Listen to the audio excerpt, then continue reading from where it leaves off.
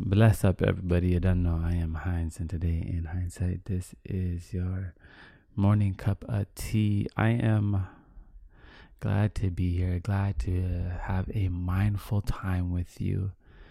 I heard a great quote, and it was, "Feelings follow our thoughts," which is amazing because we know that our thoughts can create emotion, our thoughts can create feelings. And feelings do truly follow our thoughts. Now, the mind will play tricks on us.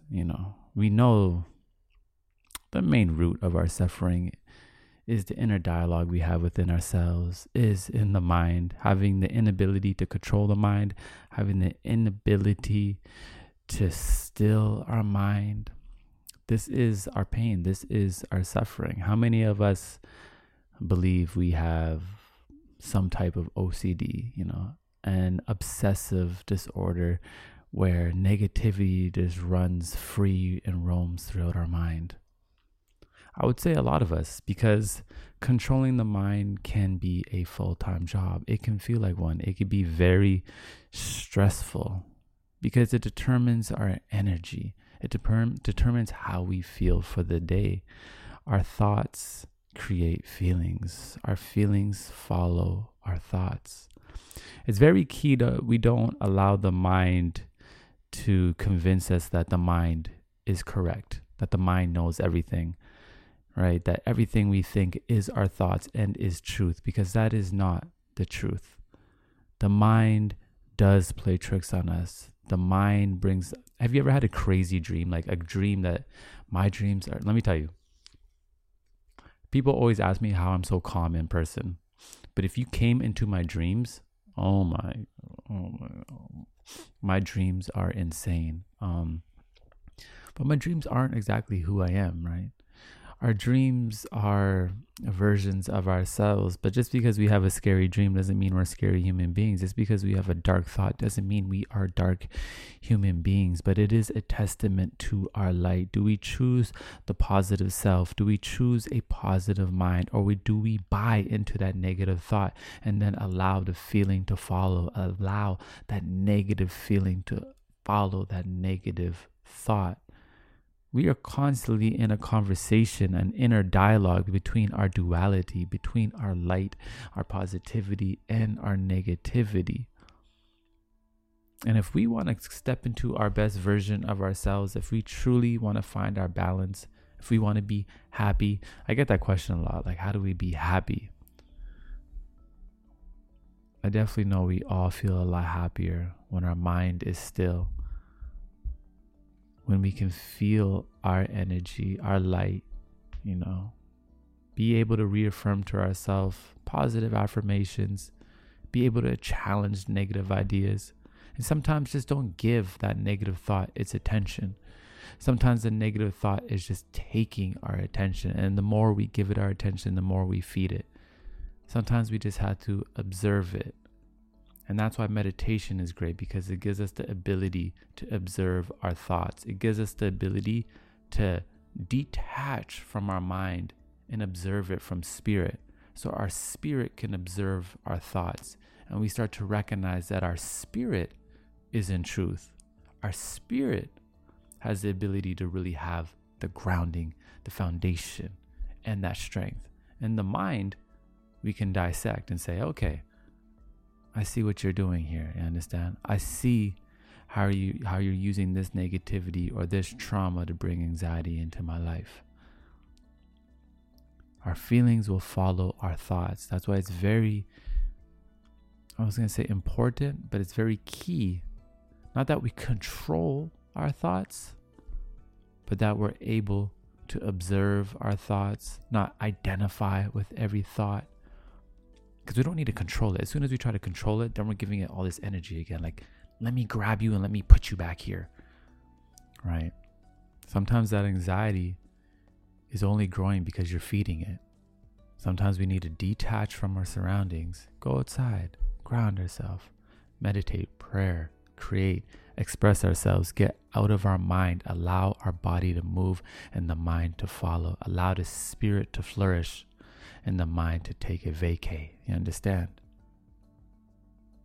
We have the ability to change our emotion. We have the ability to change how we feel, starting from within. We do it all day, every day. The way we think determines our energy. So it's time that we take our mind. We are able to give it a gentle touch. We're able to give it a timeout. We're able to laugh at it. We're able to joke with it. We're able to challenge it. Because it's a whole other experience in there, isn't it? And it's the root of a lot of our suffering. I think it's a disservice to ourselves if we're not meditating, if we're not practicing mindful rituals and events in our lives, if we don't bring prayer into our life, but yet we're always talking about how we have mental health issues. If we're not being progressive with our healing, I don't think we should be using mental health as our badge of honor. Yes, we all struggle with mental health, just like we all have physical health issues as well, right? Some of us have bad knees, some of us may be overweight, some of us may have eczema, whatever it is. Mental health is a real cause. But what I'm saying is there are tools, there are things we can bring into our life to soothe our mind, to ground our mind, to bring stillness into our life. And yes, the thing is, it takes consistency, it takes time, but we do not have to have our mind run us down. You understand? Sometimes just listening to a podcast can really heal the mind.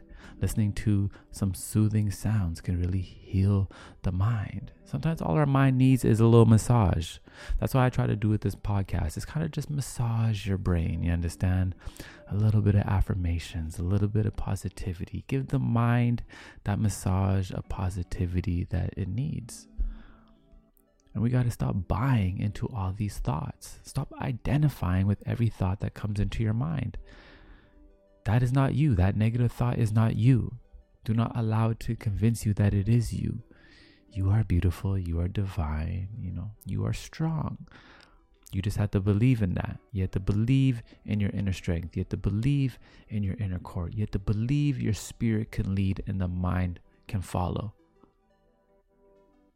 We don't have to fall victim to the spiral effect of our mind anymore.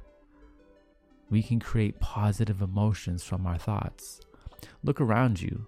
Everything started with a thought. Every single thing started with a thought. My microphone was an idea in someone's mind. The decor in your home was an idea in someone's mind. Our phones, if you have an iPhone, was an idea in Steve Jobs' mind. So that's the power that our mind has. That's the power that our thoughts have. Our thoughts have the ability to create and shift our world and shift the world. Or it has the ability to destroy our world. It's a great power and responsibility. And that's how we should treat it. You understand? Our mind is no joke. It is a tool.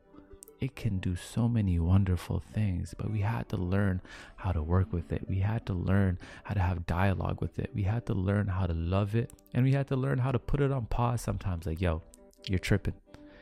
You're tripping. Sometimes I had to just tell myself, shut up, Heinz. You're tripping. If I'm starting to get too negative, I go, shut up, Heinz. You're tripping. Reaffirm a positive self, a positive action, a positive word to myself. Tell that negative thought, I don't know what that is or where that came from. Must have been some negative wind in the air. And just keep it moving, you understand? Use positive affirmations. Use meditation. Use prayer. Use your community. Use positive content, positive music, things that feel good. And you will be able to dance with your mind. You will be able to integrate mind, body, and soul and become a powerful, powerful human being. And be able to manifest, be able to bring things into your life and use it for the tool that it is. You understand? So you don't know, in hindsight, everything gonna be all right. It's a vibe thing, and we are definitely powered by Ja. Thank you for tuning in with me. I had a great time, like always. I'll see you next time.